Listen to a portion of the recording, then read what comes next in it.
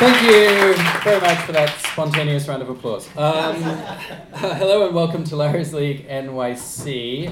For those of you who haven't been, Liars League is a regular live short fiction reading event featuring professionally trained actors reading new fiction by emerging and well-established writers. Selected stories are published on our website at liarsleaguenyc.com, performed live here at KGB, and uploaded to as a free podcast via the iTunes Store and on Stitcher Radio.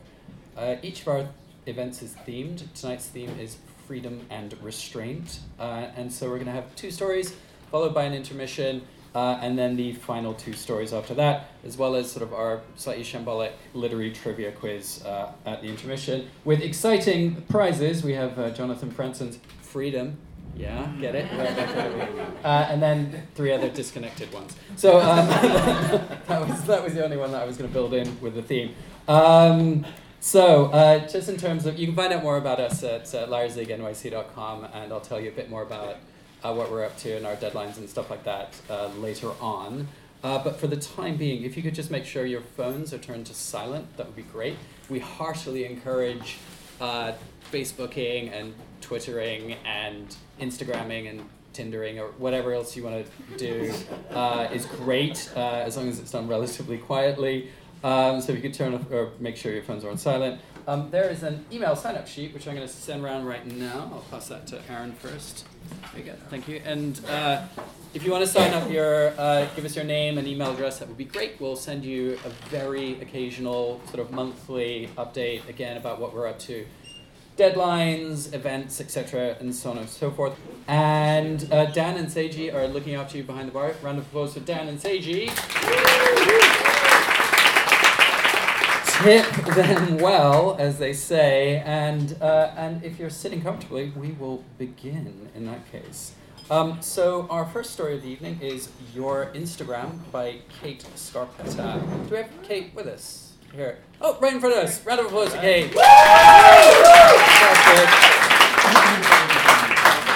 Hiding in plain sight there. So we love your Instagram, not just because we've all been, as you'll see, online stalkers, I think, at one point or another in our lives, but because of a lot of the little details that you'll see emerging in the story, the clothes, the poses, the filters that form part of the fabric of this piece, all of which combine, we think, to kind of create a perfect picture of a very modern social dilemma. Once upon a time, we did not have access to each other's lives the way we do today, and the freedom that we allow can, as you'll see, have a cost. So Kate Scarpetta grew up in northeastern Pennsylvania and spent her youth playing sports and climbing trees. Her young adulthood was spent chasing a golf ball around the world as a professional athlete. Now she works in tech and moonlights as a comic and aspiring TV writer. Her pilot, Under Par, is about the circuit beneath the ladies' professional golf tour. Kate attended Princeton University, where she studied under Joyce Carol Oates and Edmund White. Her work has been featured in the Brooklyn Review, Split Lip, Word Riot, Bull, and 14 Hills, amongst others, and you can find out more about her at katescarpetta.com. And Kate's piece will be read by Tim Farley. Tim Farley is an actor, artist, writer, dad, and native New Yorker. He's appeared professionally in theater, film, and television. Some favorite stage roles include the title role in Tartuffe, Macduff even in Macbeth, Falstaff in The Merry Wives of Windsor, and Andy Tracy in Brian Friel's Lovers. Tim has studied improv at UCB and elsewhere, and has been a member of several groups. His most recent TV appearance was on Law & Order SVU in 2018. So, without further ado, I give you Your Instagram by Kate Scarpetta.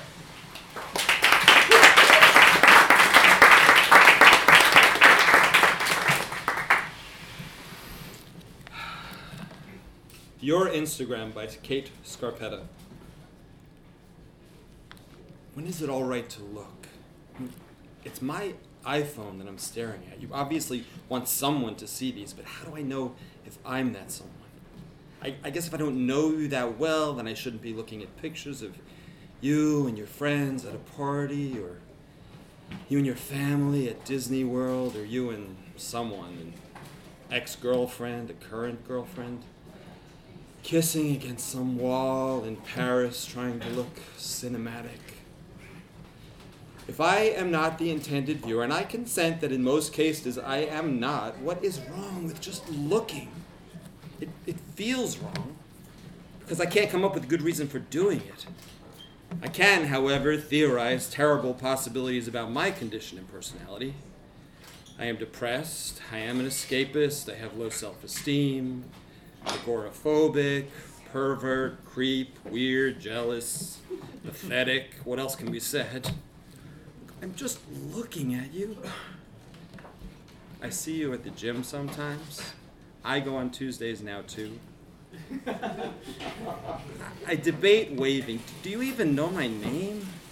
I know your middle initial because you put it in your profile. It's A flanked by underscores. But what's it stand for? Anthony? Adam? Aaron? Alexander? Kills me not to know. You're proud of your body. You should be. It gets an A in my book. The pictures of you on the beach in Cancun with a sepia filter over spring break looked like an old Abercrombie and Fitch ad campaign. The one of you buried in the sand was funny. Who did that to you? You're so easygoing and cool to let your friends do that to you. Last Tuesday, I saw you wearing your I Heart Mexico frat tank. I know that all of your friends have one too. As a joke, you all bought them in the airport and took a picture wearing them while giving the camera the thumbs up. Everyone, except you, was sunburned. Even your ex-girlfriend. She's probably an ex because you don't follow her anymore. I checked. I get that. I totally get that. I still haven't said hi to you. That hi would have been my way of saying, I'm sorry. Her loss. You can do better. I'm glad the sun got to her. She deserved to get burned beyond the help of the Amaro filter. You really can do better.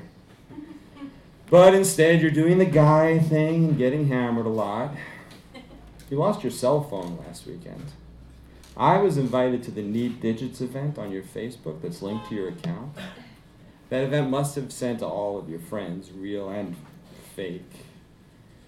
I didn't give you my number, but now I have yours.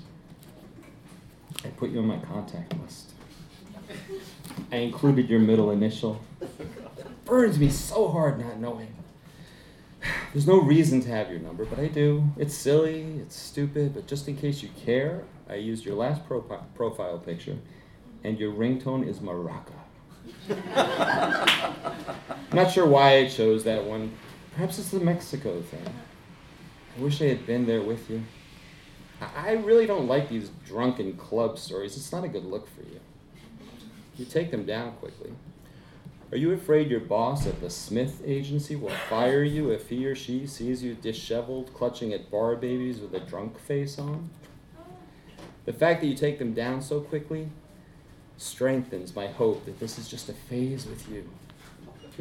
Did you really like her that much?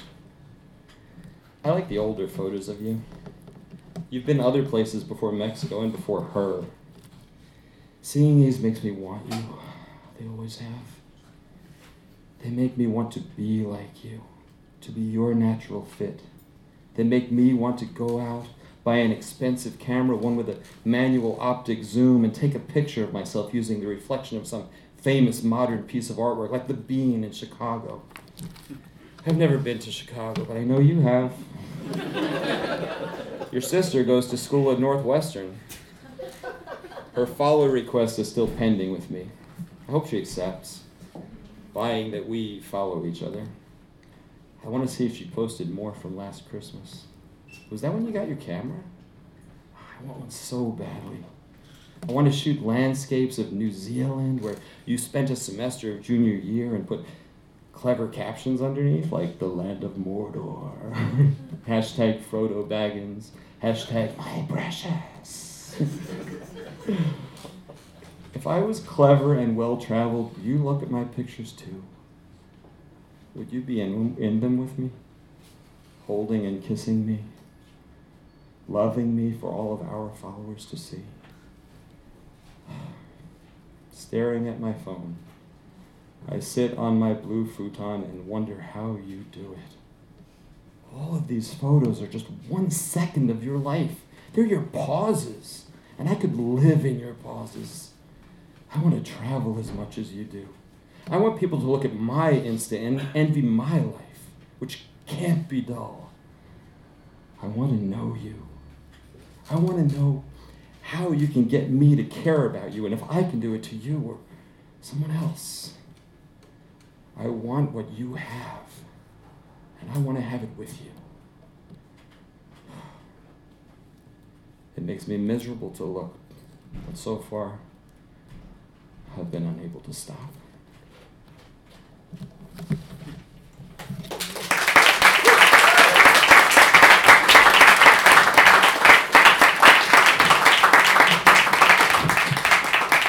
Thank you very much, Tim.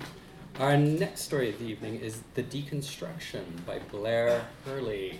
We chose the deconstruction because of the way Blair brings the relationship at the heart of the story to life.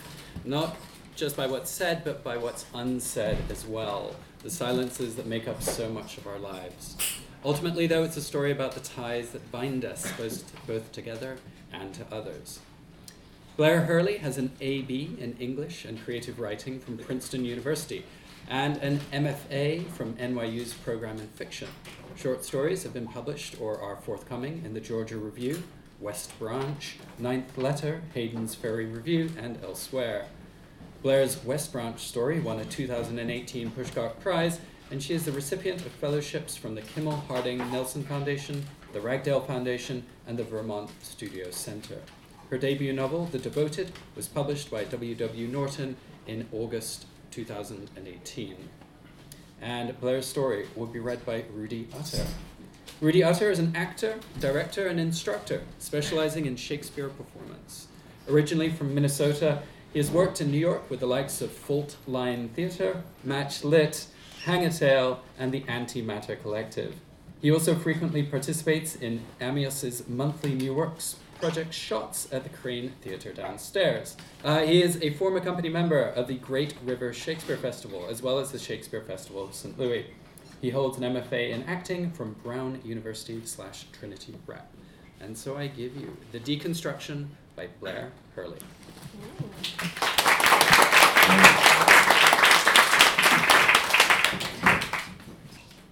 The Deconstruction by Blair Hurley. They returned from the dinner as if it were any other evening with people they loved to detest. Carrie immediately stepped out of her heels, and Jack thumbed through the mail in the hall table he hadn't had time to look at before they'd hurried out for dinner. Now it was late, and he was tired. He felt 40. He'd kept checking in this month before his actual birthday. Feeling 40 yet? Not yet. Carrie stretched one long leg out after another, and he caught the line of her body in her sleek navy dress out of the corner of his eye. Appreciated it. Well, that was nice, she said. We made it through anyway, Jack said. She laughed, disappearing ahead of him into the kitchen, going for the fridge. They'd had 3 courses of shrimp and scallops at the new Mediterranean place, but she was always hungry. She joked that she'd been malnourished as a child, and like a stray cat, she'd never learned to self-regulate. Did you see what she was wearing? Carrie asked, coming up with a tub of hummus. He got the carrots. I was too fixed on what he was wearing. Were those polka dots? Well, she had polka dots too. They matched. They ate carrots and hummus, leaning over the counter, gazing out onto the low jumble of buildings, the outer ring of Somerville. Boston's only 2 towers, the Hancock and the Prue, jutting like upside-down fangs in their window. Don't you remember? She said she liked to sew ties for him out of her old dress fabric. And when she started talking about her new writing project, don't start, he was laughing. And she grinned up at him, elbows on the counter, delighted with her own wickedness. A series of touching aphorisms on faith and how it grows in the human heart, she said, quoting. She's so cozy. Cozy's the word for her. God, I almost lost it. But you can't. They'd be crushed. You'd lose your only friends from before you met me. I know. She pursed her rose-pink lips, made a comical effort to contain herself. I thought you were going to lose it when she started telling you why we shouldn't get flu shots. Oh, my God. He clasped his temples with both hands, remembering. Were they really arguing that all vaccines are toxic? Really? How are these people real? I'd heard about them, but I didn't think they actually existed. Oh, they're real. He caught her by the waist. How is he your friend again? How are they still your friends? She laughed. We went to Bible camp together. It's a loyalty thing. When they first met, at a party in grad school, she called herself a survivor of religion. She'd been raised in a strict evangelical family. Girls shouldn't wear pants strict. Harry Potter is Satanism strict. Summers at Jesus camp, sweating and rolling on benches, speaking in tongues. When you felt the Holy Spirit come upon you, you were supposed to grab a buddy, someone who could witness your being touched by the divine and make sure you didn't bite off your tongue. And Ben had been hers. In college, she broke away from the church and her family. Now she received a strained phone call twice a year, on Christmas and Easter, not her birthday. She told him all this shortly upon their meeting because he called himself a recovering Catholic. So too with him, the weight of guilt and love mixed in every interaction with his parents. It was only recently, after his last visit home, that he had realized he'd drifted too far away to return. While he was morose in his discovery, she was fiercely exultant in her new liberation. Now she was wearing a short skirt and making new friends, the kind she would never have made a scant year ago. She was drinking too much, and the first night he drove her home. In the car they commiserated over shame and devotion and the fear of hell. Now that they were outside that small dark house of thought, they could laugh at it. She leaned her head on his shoulder and asked him to kiss her and to make it good. He almost crashed the car, satisfying her.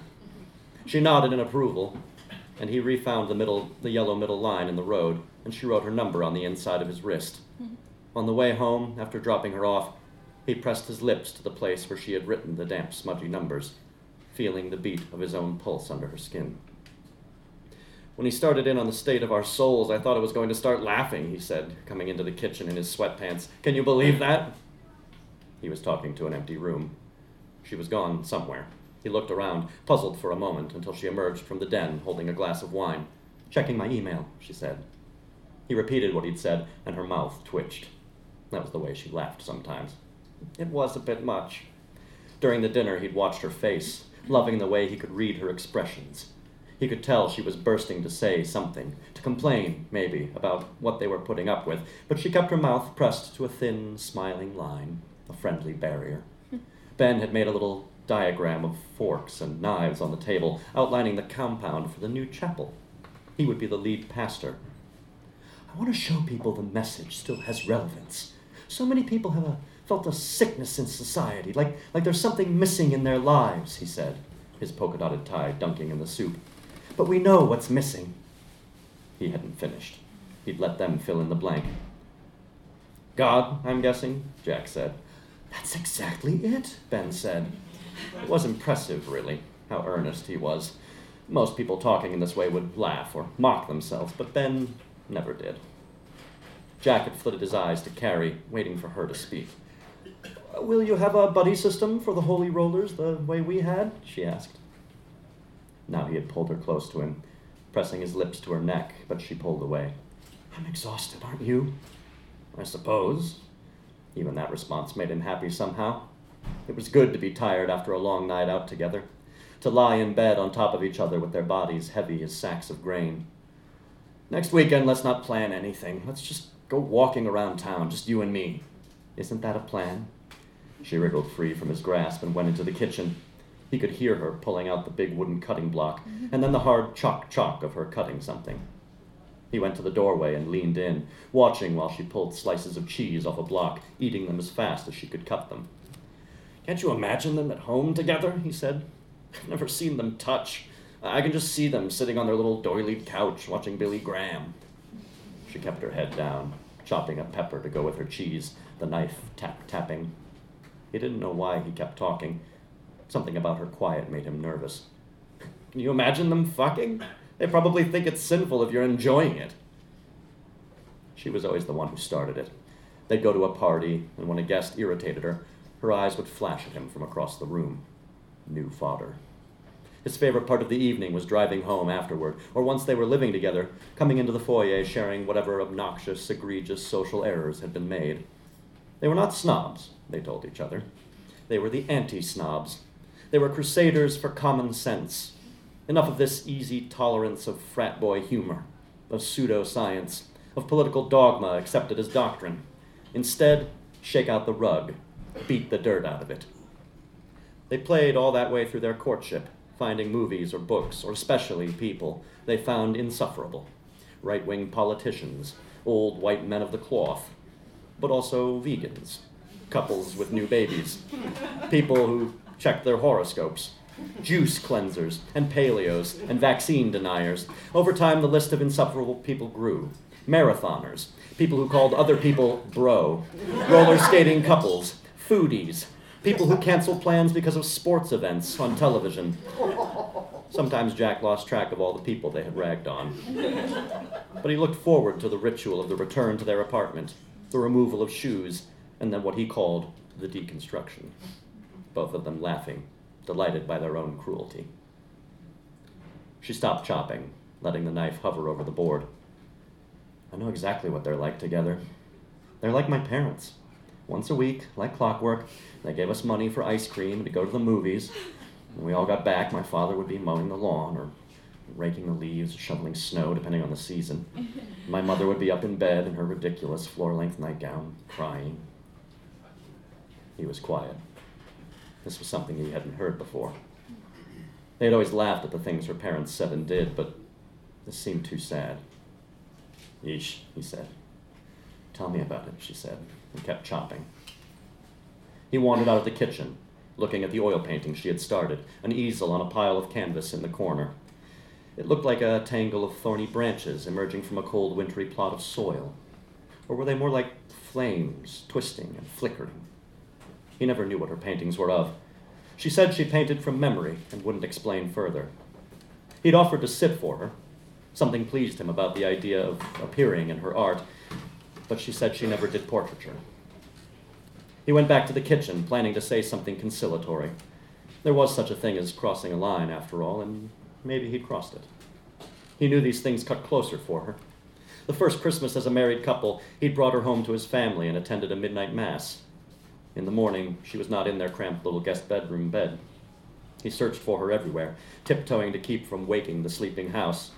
She was in fact not anywhere in the house. She was gone.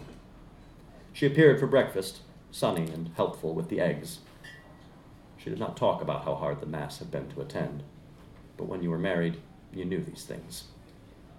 But she was gone again. The board was there, with its soldierly line of sliced peppers. The sink was dripping. He pressed hard on the tap, feeling the hairs rise on his neck. It was like she'd become a ghost. What was so wrong about picking at others in secret, really? It was private. It never got beyond the door of this apartment, that high balcony where they might look out at the city and lean on the railing and howl at all the poor, sad bastards so willing to believe in something, anything. He loved seeing the flush in Carrie's cheeks as she unveiled her latest witticism. Only the old Catholic in him felt a lump of guilt, a slight tinge of dirtiness, when they imagined what other people looked like naked, or what their darkest, most tawdry secrets were when they lay in bed after their quick, vicious lovemaking. She was his wild, cruel girl. It was exciting to be around her, in collusion with her bright, scornful view of the world. On the way to dinner, Jack and Carrie had passed a billboard saying, "Lust will drag you down to hell," in giant, unadorned capital letters. Jack had mentioned it over the table as evidence of the religious fundamentalism that existed, that was thriving, in fact, right outside the city limits. "Can you believe it?" he asked. "I mean, come on, getting proselytized on a state highway? Jesus Christ." "I think he's central to the issue, actually," Carrie had said, and they both laughed. Ben lowered his head shyly, and Betsy's mouth compressed into a thin line. "I'm sure it meant well," she said. "There's a real concern out there about the morality in this country." "I'm not saying everyone has to believe it," Ben said. "Not in a literal sense, but doesn't it make us all think a little harder about the choices we're making? Maybe we're not going to hell, but maybe there's a hell of our own making." Carrie had a small, strangled look then. It was small, but he'd heard it and wanted to grab her hand under the table. Ben cleared his throat.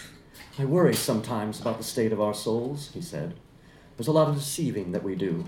There are too many ways we're deceiving ourselves." Wasn't it just so condescending, Jack thought? And to safely wrap the condemnation into a "we." just us godless heathens. He looked over at Carrie, and there was a look on her face, something like fear, a fine trembling in her lips that only someone very close, only a husband could see. It went across her face like a small troubled wave, and then it was gone.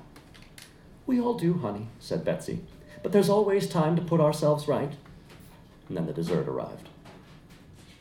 He went into the den, saying, "I hope you don't take Ben too seriously."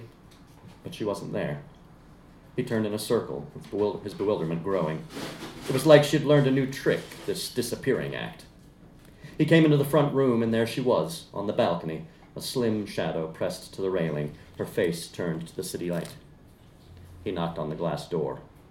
She looked so lonely there that he wanted to grab her in his arms, but there was something inviolable about her privacy. It had always been this way. When she was alone, he was afraid to touch her, lest he create a panic, lest she hurt herself in her attempts to get away. She could be like a wounded deer. But she was his wife. He touched her shoulder, and she didn't turn. "You're thinking about what Ben said," he ventured. That made her turn. "What?" "That snide little comment about how he worries about our souls." What an ass. He tried to find her hand.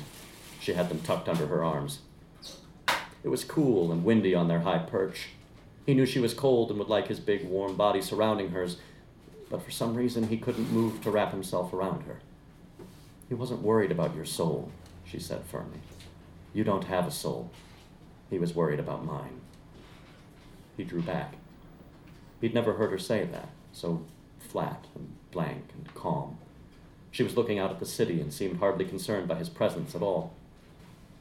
"What's that supposed to mean?" he asked. "You don't believe in that sort of thing." "And you do?" "I used to." "Didn't I?" "Not in the same way. And that will never leave me. I'll always have a soul. I can poison it. I can starve it. I can pretend it's not there, but it will never leave me." She delivered this with a sad triumph. He left the balcony, returned to the tight little galley kitchen, and poured himself a full brimming glass of gin. She was right, he supposed, but she'd never said it this way. It sounded like she was realizing it herself. He drank the gin slowly but steadily, looking around at the pictures on wall shelves, the bowl with its browning bananas. The air smelled of ripeness, fleshy and too sweet. The first time he came home from college, his large family all came to the train station and greeted him exuberantly, full of questions and gossip and indignities. That morning was Sunday, and everybody packed up off to Mass, but he had to break away from the family for confession before he could take communion. "Haven't you been confessing at college?" his mother asked. And then it was embarrassing, because he had to admit he hadn't been going. He'd gone once at the very beginning of the semester, walking over a mile to Our Lady of Sorrows, but the priests there spoke Portuguese better than English, and didn't understand when he confessed to onanism or avarice, so he had not returned. His mother was disappointed, but she let him go and confess now to the priest who had heard all his sins since he was a small boy, and then he would take communion. But the wafer tasted like ash in his mouth. When he went back to college, he did not go back to Mass, and he did not miss it either. He gave a little relieved shrug and shivered it off, like he had finally been caught in a long-held lie, and now it was gone. Carrie had said once, "I'll never speak to my family with the same language again." He went into the den, weaving just a little now. The latest painting was up on its easel, staring at him. There were eyes in the trees looking out that he had never noticed before, lovely and blue. On the desk, her phone glowed with a new message. At this hour? Then he knew who it would be from. It would be from Ben. He could pick up the phone right now and confirm it. She was such a private person, and he respected her privacy absolutely. She knew it. She didn't password protect anything. And what would Ben be saying to her? He was worried about the state of their souls. All he had to do was go over there and read it. He thought, "You've got it all wrong, Ben. I don't have a soul. All you have to do is prevent pain." He came out of the den in time to see her climbing the balcony railing. He remembered hearing the glass he was holding smash somewhere behind him as he ran down the hall. And then his arms were around her middle, and he was holding her. Nothing else was preventing her fall. Nothing but his arms around her. They didn't say anything. They were silent in the rushing air around them, the windy elevation a presence, helping to hold them up.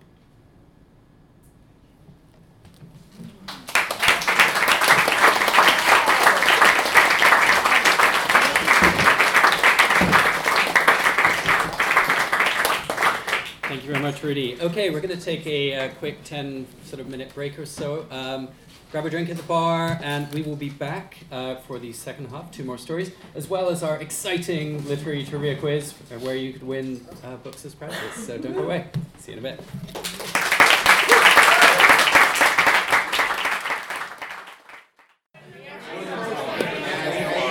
Okay, guys, we're going to get started with our exciting literary trivia quiz. If I could have your attention, you can win one of these 4 excellent books. We have Freedom, a novel by Jonathan Franzen. We have Black Klansman, a memoir by Ron Stallworth. Wow. We have The Dogs of Detroit by Brad Felver. And Lights All Night Long by Lydia Fitzpatrick. Whoa. So those are the books you stand to win.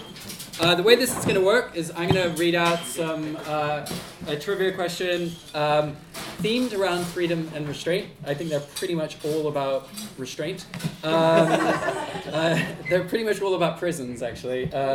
And what we're going to do is if you know the answer, do not shout it out. Just put your hand up. And I'm going to do my best to kind of decide who kind of put their hand up first. Remember, don't shout out the answer, because then it gets very confusing.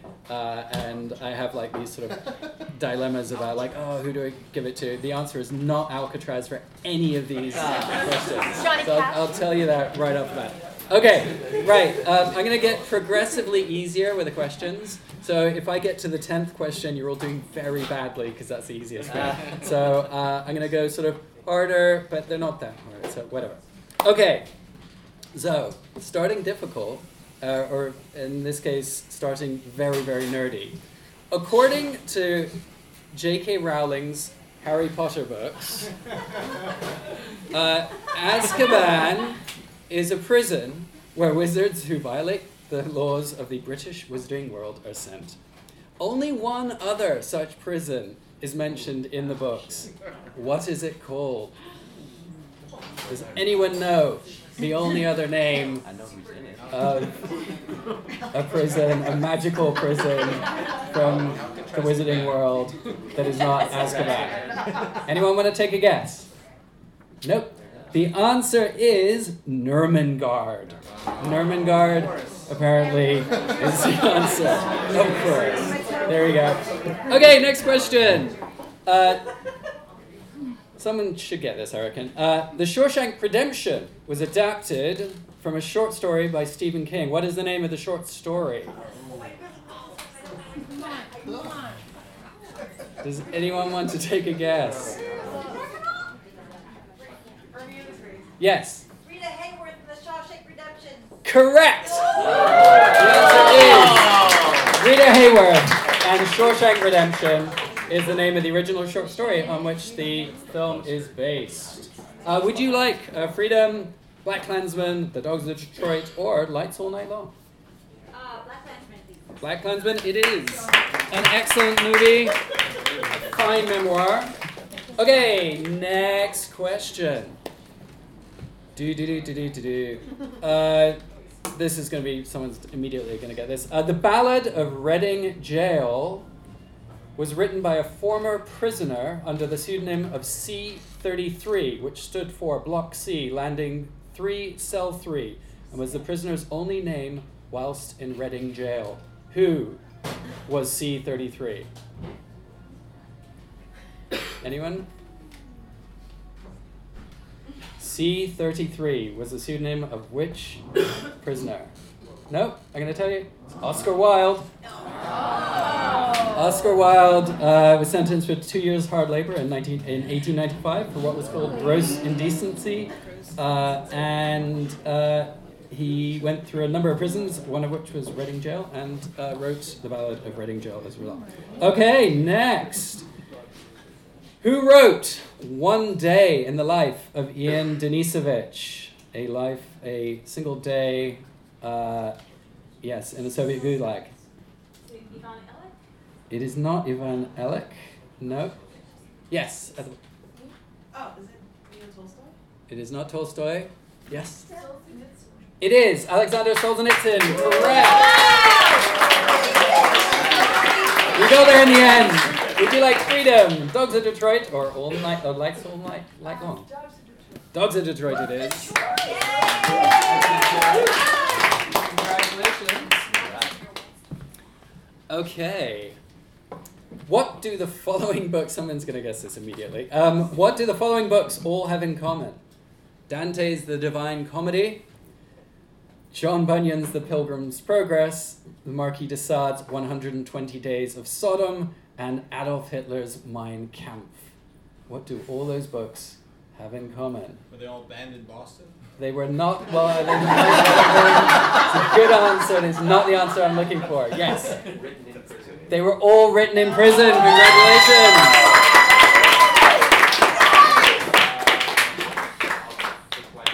There we go. Right long. So, the final book that is up, Jonathan Franzen's Freedom.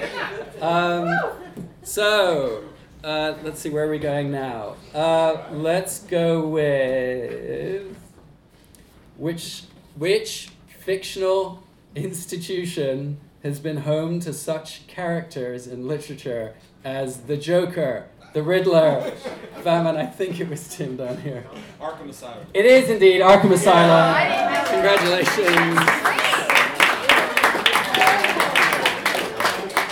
Very good. I think we got down to the sixth question there, so there were 4 easier ones to go. So you can all give yourselves a pat on the back for not being, for being very literary, well-informed. Okay, we're going to get started with our first story of the second half, which is New Year's Eve, 1990 by Tara Lindis. Round of applause for Tara. I'm a massive fan, as anyone who's been to Larry's League before will know, of Judy Blume. And it's absolutely true. And I can think of no higher compliment than to say Tara's story brought her books to mind. Like many of Judy Blume's characters, and like the night on which this story takes place, the character in this story is in transition, held between one place and the next. Tara Lindis has had work published or is forthcoming in Streetlight Magazine, Flash Fiction Magazine, and Tributaries Journal. Originally from Portland, Oregon, she has an MA in Literature from the University of Nevada, Las Vegas, and now lives in Brooklyn, New York, with her husband and 2 children. And Tara's story will be read by Ginny Bartolone. Ginny is thrilled to be back with Liars League for the 3rd time. She's been performing since she was a kid and studied acting at Drew University and the London Dramatic Academy. She is also a non-fiction writer and currently finishing a book about her 2 long-distance hikes across Spain. You can follow her writing on her blog, maybe-there-will-be-cupcakes.com, which I love as a title. I am often thinking that as a hopeful possibility. Maybe there will be cupcakes. Anyway, without further ado, I give you New Year's Eve, 1990 by Tara Lindis.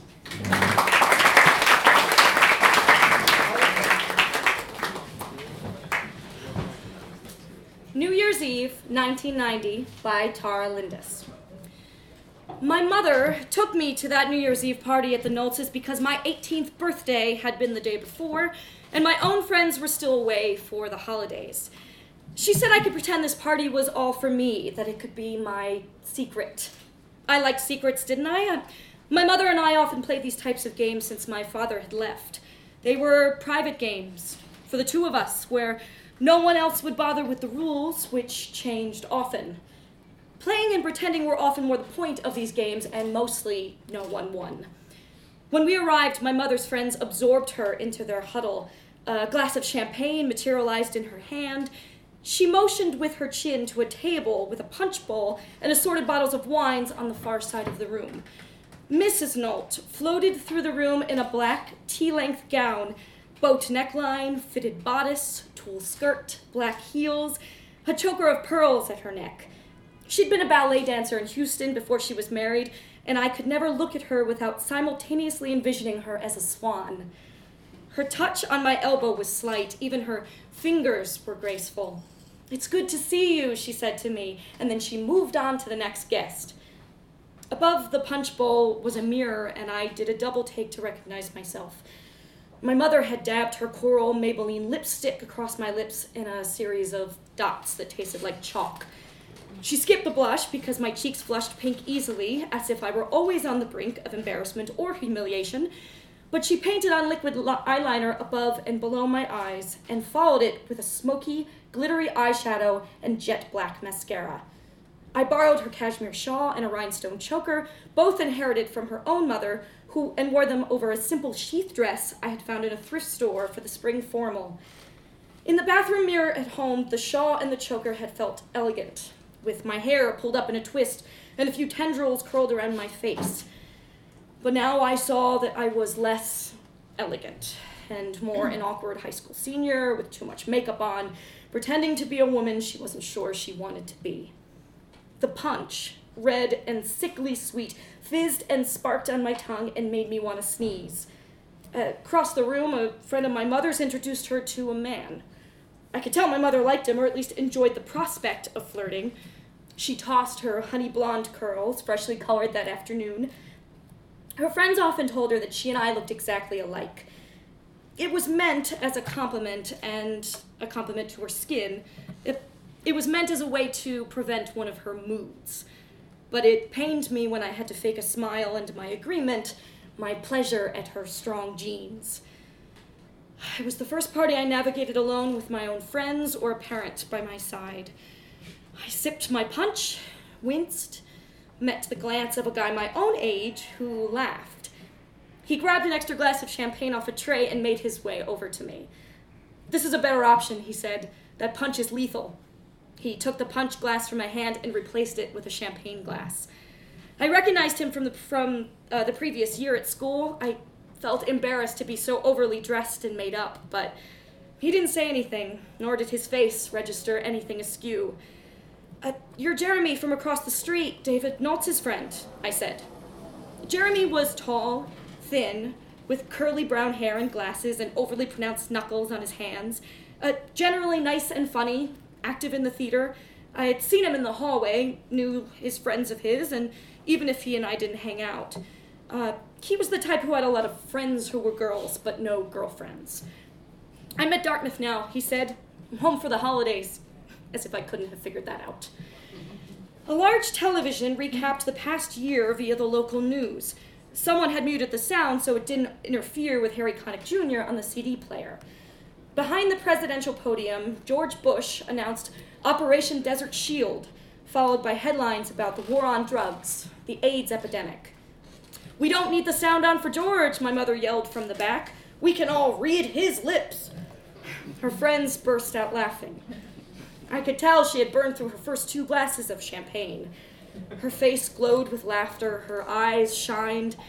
The man she was talking to leaned on one shoulder against the wall in the style of Cary Grant. With her painted nails, her red lipstick, and draped sleeves, my mother slipped into her charade where her witty jokes flattered. Acquaintances were always her best friends. I swallowed, and my own spit got caught in my throat. "I really don't feel like watching the countdown," I said. "It's a while yet," Jeremy said. We held hands as he led me to the dessert table, where we overfilled small plates with thin slices of cake, cream puffs, chocolate truffles, chocolate-covered strawberries. We snuck glasses of champagne and small green bottles of Perrier.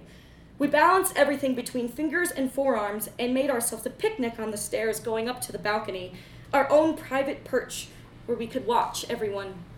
Guffaws of laughter rose from the room, the low rumble of several conversations at once of everyone talking over one another. Jeremy imitated the adult conversations in different voices, mocking their serious concerns of pointless affairs or disappointing children who differed from them, jobs they hated because they had failed at what they loved. He impersonated our high school guidance counselor, who often advocated for having a plan B for colleges or fields of study. Jeremy went on about how now everyone lived plan B lives. I laughed until my stomach muscles hurt, even though I knew we were laughing at our own fears, at the adults we did not want to become. We were still years away from our own failures. Our champagne now warm, we took it outside to the back porch to have while we smoked. The cigarette tasted better and sweeter than all the dessert. Mixed with the cold, the smoke burned my lungs, but I loved the feeling. I couldn't see or hear my mother from the porch. My skin pricked with goosebumps. I could feel my body contract with the chill, as if the night air defined the edges of my own body more clearly. There were still branches coated in ice, some of them fallen. Down below, they would have seemed like threats or potential danger, but from a porch, they looked like magic, painted by fairies. The downed branches pointed a path forward that I envisioned myself walking alone, not tied to my mother, not tied to anyone. In the clear night, for a millisecond, I felt like it was my own private party after all. I shivered with a fleeting joy, and then I had to pee. Inside, I went down the upstairs hallway, thinking the bathroom would be obvious, but the house was large, and I had to open several doors in the hall. In an extra room sat the man in an armchair, his head leaned back and his eyes closed. My mother was kneeling in front of him, her honey blonde head and hot roller curls bobbing in his lap. I pulled the door shut while holding the knob so the latch didn't sound. I walked back down the hallway, my heels sinking in the plush carpet. Finally, I located the Knowles' master bedroom, an enormous master bathroom, and into the toilet, I vomited up the cream puffs, the truffles, the chocolate-covered strawberries, the champagne, and the red fizz punch. I washed my face. I found a bottle of Clinique makeup remover and cotton balls and wiped off the liquid eyeliner. I found an unopened toothbrush in a drawer and brushed my teeth. I reapplied my makeup using Mrs. Knowles' stash in the medicine cabinet. While my mother favored Maybelline, Mrs. Knowles used Chanel. The lipstick went on like silk. Her lotion smelled divine. The eyeshadow had no glimmer like my mother's. Her mascara didn't clump. It went on straight and even. I looked like myself, not like someone pretending. I found Jeremy on the stairs where we had previously been perched. I sat down next to him and I removed my heels. By now I had pinched toes and blistered feet. At midnight, the television replayed the ball drop from New York City 3 hours earlier. Everyone hollered, horns blew, champagne corks popped, cars outside honked, and in the distance, fireworks crackled. Plenty of people kissed, but Jeremy and I stared straight ahead. I knew by then he was gay. It was a relief not to act otherwise. As guests began to leave, I located my mother alone in a guest room. Sitting on the bed, her eyeliner smeared under her eyes. Her lips were pale, her lipstick long gone. She wasn't as drunk as I thought she was. In fact, she seemed completely sober, which made it worse. I had wanted to harbor the slight fantasy that she hadn't known what a fool or how shallow she was, but she had. She had been playing her own game, and she hadn't been pretending. She had known all along.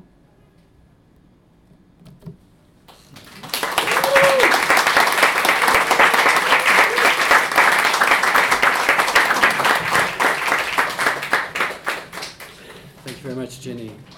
Our final story of the evening is Clover House by Catherine Jameson. We have Catherine with us here in the audience.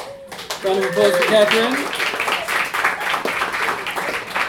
In Clover House, Catherine expertly paints a picture of a character who's also in transition, but here reminding us that freedom isn't always chosen.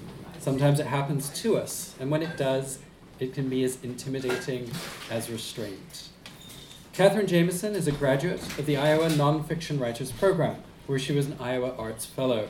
Her essays and articles have been published in the New York Times, Narrative, Meridian, Elementium, Brevity, and The Best Women's Travel Writing 2011 and 2013. Based in the woods of western Massachusetts, Catherine leads a dual life as a reclusive writer and road manager of an internationally touring musician, her husband. You can read more of her writing at catherinejamieson.com. And Catherine's story will be read by Kathy Baruch. Kathy Baruch is no stranger to the east side of New York, which is where her NYC career began.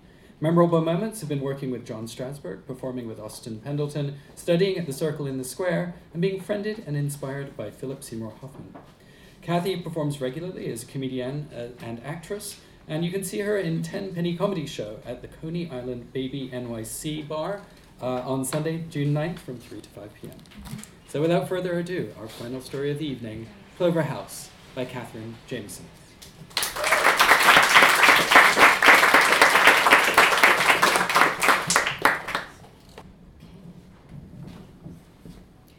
Dot drifted from room to room, listening to her footfalls echo against the Mexican tile, soften over the wooden decks, and disappear altogether on the plush shag rugs. Rosita had just been in for the weekly cleaning and everything was immaculate. Sunlight streamed in through the bay windows, illuminating the decor of solid Easter egg colors. Her decorator had pushed her to go rainbow with the place to match the beach setting and the dramatic sunsets.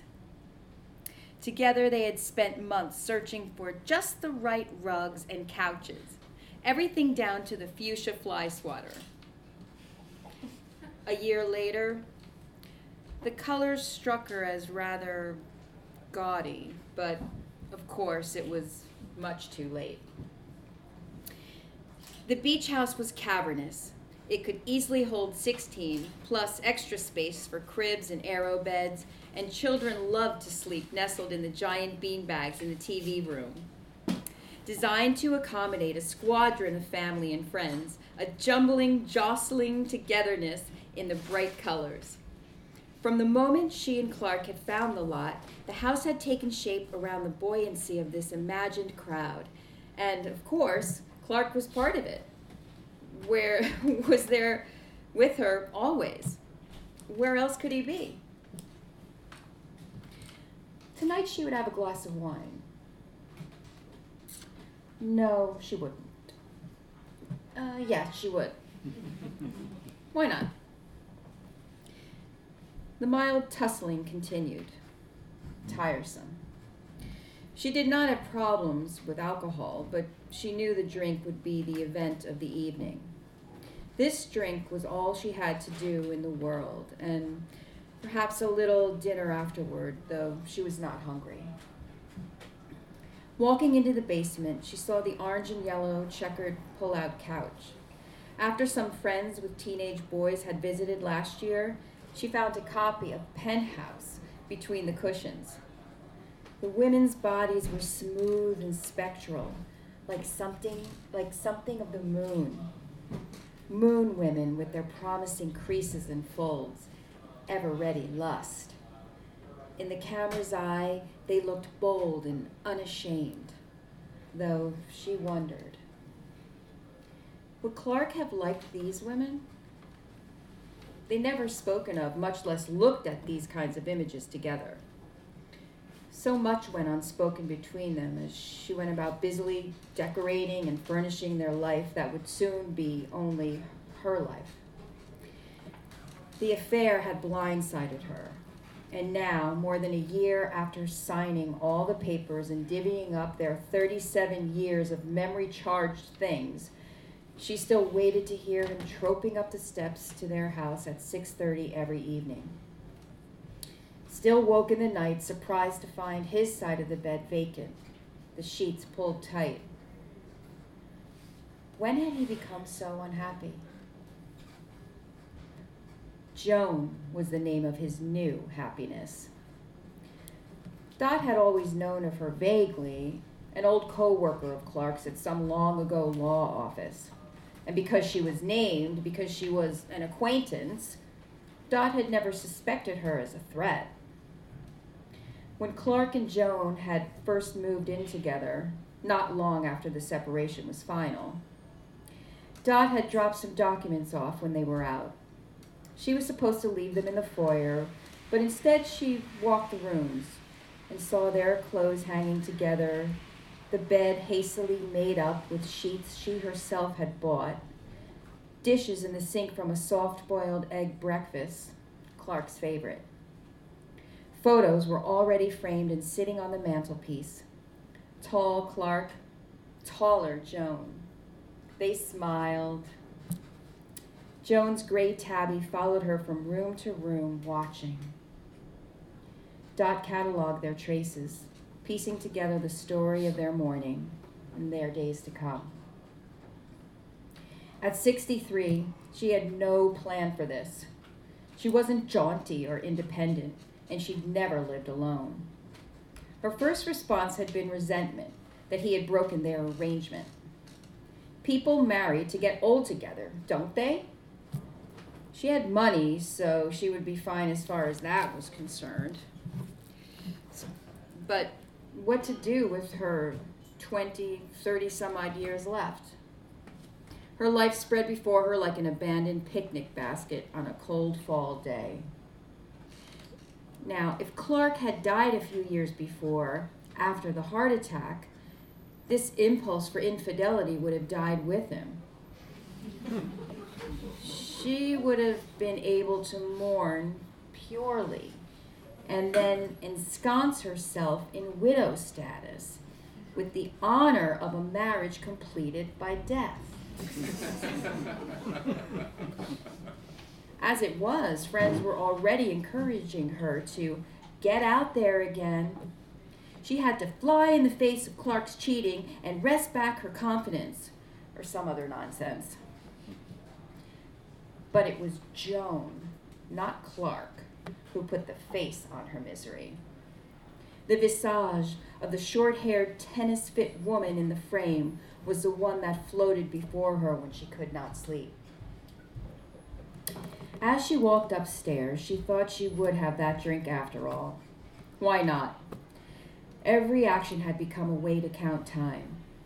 Glass of wine, small sips, 30 minutes. Washing her own dishes, 3 minutes. A shower, maybe 10, 15 if she could relax. Was she counting up to something or down? As she poured the glass, she decided she couldn't stand being in the house a second longer. Walking and drinking on the beach would soothe her, and when she returned, night would have muted the colors and she would be drowsy. Clark had insisted on building the beach house as far from the others as the island would allow. At this time of day, during the off-season, she could walk for miles and see no one. She had let him site the house, not realizing this would mean ongoing battles with the zoning board and citizens' environmental groups. Clark wanted to encroach on the piping plover's nesting grounds, and he had hired a lawyer to defy the ordinances. The birds lost the case and were forced further up the shoreline. Dot now had the irrational feeling that the birds who winged by the sweeping bay windows knew she had taken their land, and the spectacular views she enjoyed came at the price of plover eggs and plover babies.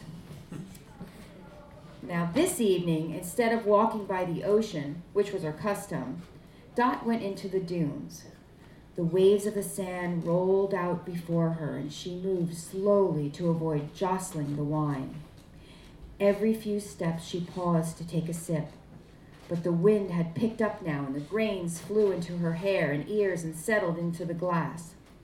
She poured the liquid out, and the burgundy flared back at her as it sunk into the white sand. Covering it with her foot, she kept walking. The monotony of the dunes lulled her, and she moved through the fading light as a boat navigates fog. Dot heard a cat noise, somewhere between a meow and a purr, and turned toward the sound. In a low light, she could make out a young girl's torso rising up against the sunset, her eyes closed, her nipples as pink and bright as the rays shooting from the dying sun. A boy was below her on the blanket, but she could only see his chin tipped up, his body straining against the girl's. The two rose and fell as if she were the siren on the prow of a boat riding a swell. Mermaids rutting. They were just a few feet away. Dot dropped her wine glass, and it landed silently in the sand. Watching them, Dot was certain that it was she, clothed, alone, standing, who did not belong in this place. She knew she should back away slowly, but she could not pull her eyes from the girl's dirty blonde hair whipping in the wind, her narrow, muscled waist locked to the boy's groin, the tiny smile nestled on her full lips. The girl arched again and gripped the boy's shoulders as he bucked against her. Dot let out an involuntary sob, and the girl's eyes flicked up and open. Dot closed her eyes and stood frozen, mortified. She hadn't even realized that she was crying. The sound had come straight from the sea, a strangled squawk of misery she didn't know she was capable of making. When she opened her eyes, the girl stood in front of her. She was still naked, and the insides of her thighs glistened with semen. A tiny gold stud sparkled on her nostril, and the tattoo of a vine wound over her hip bone, encircling her navel. She couldn't have been more than 19. "Are you lost?" she asked. I'm fine, Dot said, wiping at her nose and dusting the sand from her hands. I'm sorry, I never walk this way, she said, looking down again. The girl nodded, completely unashamed. She was timeless, a flower child, reincarnate, or a New Age acolyte. It was all the same. The world of tattoos, drugs, and free love, which Dot had never caught on to when she was the girl's age, was much less now that she was old. Can we help you get home? She asked. The boy behind them had rolled his body flat on the sand, and he gazed out at the darkening ocean. No, really, I'll be fine. I don't live far, Dot said. She started to move toward the dune and faltered on the sand as she turned. The girl stepped forward to steady her, and Dot heard a splintering noise and a shriek of pain. The girl fell backward, crying, the bright red spurt a shock of color on the sand. In a second, the boy was beside them, easing the girl back against his chest and stretching her leg out to examine it. Shards of glass jutted from the arch of her foot. My wine glass! I dropped it when I saw you. I'm so sorry, said Dot. The girl's face was wet and rigid with pain. Her nakedness made her wounds seem primal. We have our bikes, said the boy. He looked younger and less confident than the girl, and she realized that he was using her body to shield his own nudity. We'll go to my house, Dot said. I can drive you to the hospital. Do you live on the island? Are your families visiting? She said. No, we work at the farm on Macadam Road. Our supervisor will pick us up, the boy said. How far is your house? Dot pointed to her mansion, barely visible above the dunes, about half a mile away. The boy lay the girl back down and ran to get their clothes. She could hear the slide of his legs into the jeans and the crack of the stretched cotton as he pulled on his shirt. Back at her side, he and Dot lifted the girl gingerly and slid a flowered shift over her head, threading her arms through the holes. Her flowered bra and panties poked from the boy's back pocket. They strung the girl between them and raised her up, moaning. Dot had to work to get her balance in the sand. The girl was heavier than she imagined. Her moist arm wrapped around Dot's neck, and she could feel the girl's fingertips pulling the flesh off her shoulder and pressing into her bone. Dot grasped the boy's calloused hand underneath the girl to create a swing. The three moved as one body, chastened by the girl's pain, pausing when she couldn't stand the jostling anymore. Dot smelled the pungency of their sex, which seemed to float on the sea air. Breathing heavily in the summer evening, they used the lights of the house to guide them back. Dot led them in through the basement and put the girl, whose name she had learned was Sorry, on the yellow and orange couch. The boy, Thomas, went upstairs to call the farm. Dot ran for towels and could only find bright pink ones with purple polka dots. She propped up Sorry's leg, trying not to stare at the deep gashes on her foot. Dot brought Tylenol with some mango juice. The girl's face looked worn, but she was able to give her a vague smile. "Thanks," she said, grimacing as she settled into the couch. I'm so sorry about this," Dot said. "If you hadn't stepped out to help me..." Sorry shook her head before she could finish. "Things happen for a reason, right?" she said. "Maybe we needed to meet you, to see the Plover House firsthand," she said, glancing around. "The what house?" "The Plover House. Isn't that what this place is called? They told us the name of it on the farm." Dot flushed. The farmers must despise her, and probably the townspeople too. The legacy of Clark's bull-headed battles was now hers to live down.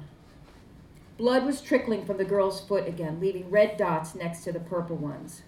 Dot stood up and walked to the window. "What's your job on the farm?" "Growing flowers," Sorry said, shifting and wincing. "We make bouquets and sell them at the Wednesday market. Oh, have you ever been?" Dot recalled a cluster of wooden tables around the gazebo in the town common, dusty children running about, twangy banjo and fiddle in the background. The wafting scent of patchouli and the general bohemian revelry had kept her at bay. "I haven't." "Oh, you have to come," said Sorry. "I'm there through Columbus Day, and then I leave for the winter." I'm off the island for the season next Tuesday," she lied. "Oh, too bad. Next summer then," the girl said. This is youth, thought Dot, the optimism of reunions, the confidence that there will always be a next time, a second chance. Why ever say goodbye? Thomas came down the stairs. Russ is driving over in the truck," he said, easing Sorry's damp head onto his shoulder and stroking her forehead. The girl closed her eyes. Clark and she had been about their age when they met, and she had gotten pregnant with Connor just a few years later. She knew from her sons and their ever-changing cast of girlfriends that young people did not settle down at this age any longer. This was probably a summer tryst before returning to lovers in Portland or Bali. Still, she could see the tenderness was real. She felt the quietness of the house bear down, as if the pair had already taken their love and their wounds and gone. "I should put on the outside lights. Do you need anything else?" asked Dot. As Thomas looked up at her, she noticed the smattering of freckles across his nose and the long eyelashes any girl would envy. With their tanned skin and sun-faded clothes, the two looked like muted wildflowers against the brash couch. "No, we're fine. Thanks for everything," he said. Of course, it was my fault." "It's all good. No worries." "I hope your foot is okay. You won't be able to work on the farm for a while, I suppose." Hopefully they'll find something for me. Maybe I can start making the wreaths for fall." "Oh, come by and I'll give you one." She was relieved to hear the sound of the truck on the gravel minutes later and see the bearded man lift Sorry from the couch as if simply heaving a bushel of hay. Sorry embraced Dot from her perch in Russ's arms and planted a dry kiss on her cheek. "Come by the farm any time. You are always welcome." Dot watched them ease into the cab of the truck and arranged Sari's leg carefully across the torn upholstery. Thomas jumped into the bed of the truck and settled himself in amongst the loose carrots and potatoes. Soon she was left with just the empty juice glass and bloody towel, which she threw in the garbage. Dot spent her last few weeks on the island, packing and making arrangements to close the house down for the season. She would be back with the boys and her sister's family on Thanksgiving, but in the meantime, the place would be empty. On the day she was scheduled to take the ferry home, she stopped by the post office before heading to the dock. There was a postcard from her younger son, Martin, who'd just spent a week with Clark and Joan and her daughter from a previous marriage. Martin, the peacemaker, he tried to keep them together, and now he was trying to make sure they all got along. In his small, exact print, he innocently written, "It's strange to say, but in some ways, I think you'd like her, Mom." Back in the car, Dot curled into a fetal position on the leather seat. She was in Cambodia again with Clark, their 35th anniversary trip. They were on the waterfall tour, just them and the guide from Phnom Penh. And she'd been worrying about the contractor back home and some outstanding paperwork from the beach house. When Clark asked her something, she couldn't remember what now, she snapped at him. They walked in silence for a few miles, with the guide seemingly oblivious to their quarrel. When they came to a fallen tree, Clark sat down, and she and the guide stopped too. But when they wanted to keep moving a few minutes later, they couldn't get him to stand up. He wouldn't make eye contact with them, and he wouldn't budge. Doc could still see the maddening slump of his shoulders, how he had just kept staring down at the jungle ground thick with vines. At the time, she felt embarrassed and outraged, but there was also a kind of rising panic in her chest. She was shrieking at him, "What are you doing? What kind of game is this?" The guide had kindly walked up the path a bit, but he had to keep an eye on them. There were vipers here, and leopards too. Then, without saying anything, Clark stood up and started walking again, acting as if nothing had happened. It is that moment that torments her, that moment that she returns to again and again. Had things already started with Joan? Was this the exact moment between sitting down on the mossy tree and standing up on the spongy ground 9,000 miles from their home that he decided to make his life with another person? Or was it simply when the seed of the possibility of someone else, someone not Dot, planted in his mind? She knew that a marriage was a series of these moments, these fights, these apologies, but this time had been different. Final. Why? The car was stuffy and the seat was slick with her tears. She was searching for some tissues in the glove compartment when she heard a knock on the window. A young blonde island police officer smiled in at her as she brought the window down. "We need to clear this area, ma'am. Wednesday market is starting up soon," he said. She nodded, looking down, and fumbled with the keys. For a terrible moment, she thought the car wouldn't start and she'd be stuck in the lot with when all the farm kids showed up. But the engine turned over reliably, and she gave the police officer a tight smile and a nod as she pulled out. Hers was the only car left on the street, and she felt like she was on stage as she maneuvered it out through the orange cones, past the tanned farmers already lined up with their brilliantly colored produce. It wasn't until she spotted at the light that she saw the girl poised on a truck bed, bandaged foot wrapped in a turquoise batik-patterned scarf. Sari was with some of the other young farm workers helping unload bushels of apples. The slant light of fall lit her hair golden as it whipped around in the ocean breeze. Then Thomas walked up, smiling, and tossed her a peach.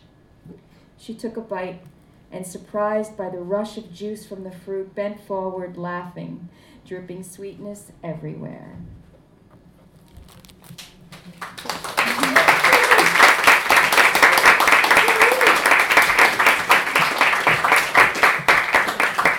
Thank you very much, Kathy. That's it from us for tonight. You'll find all the stories from this evening up on our website at liarzignyc.com by the end of tomorrow. And the recordings will be also on our website and in the iTunes Store and on Stitcher Radio by the beginning of next week. We're going to be back here on Tuesday, the 20th of August, which is a little later because of the summer than our usual date, for our next show, which is Short and Sweet Flash Fiction. And we're excited to be featuring a couple of stories that day from Ryan Chapman, whose novel Riots I've Known has just come out.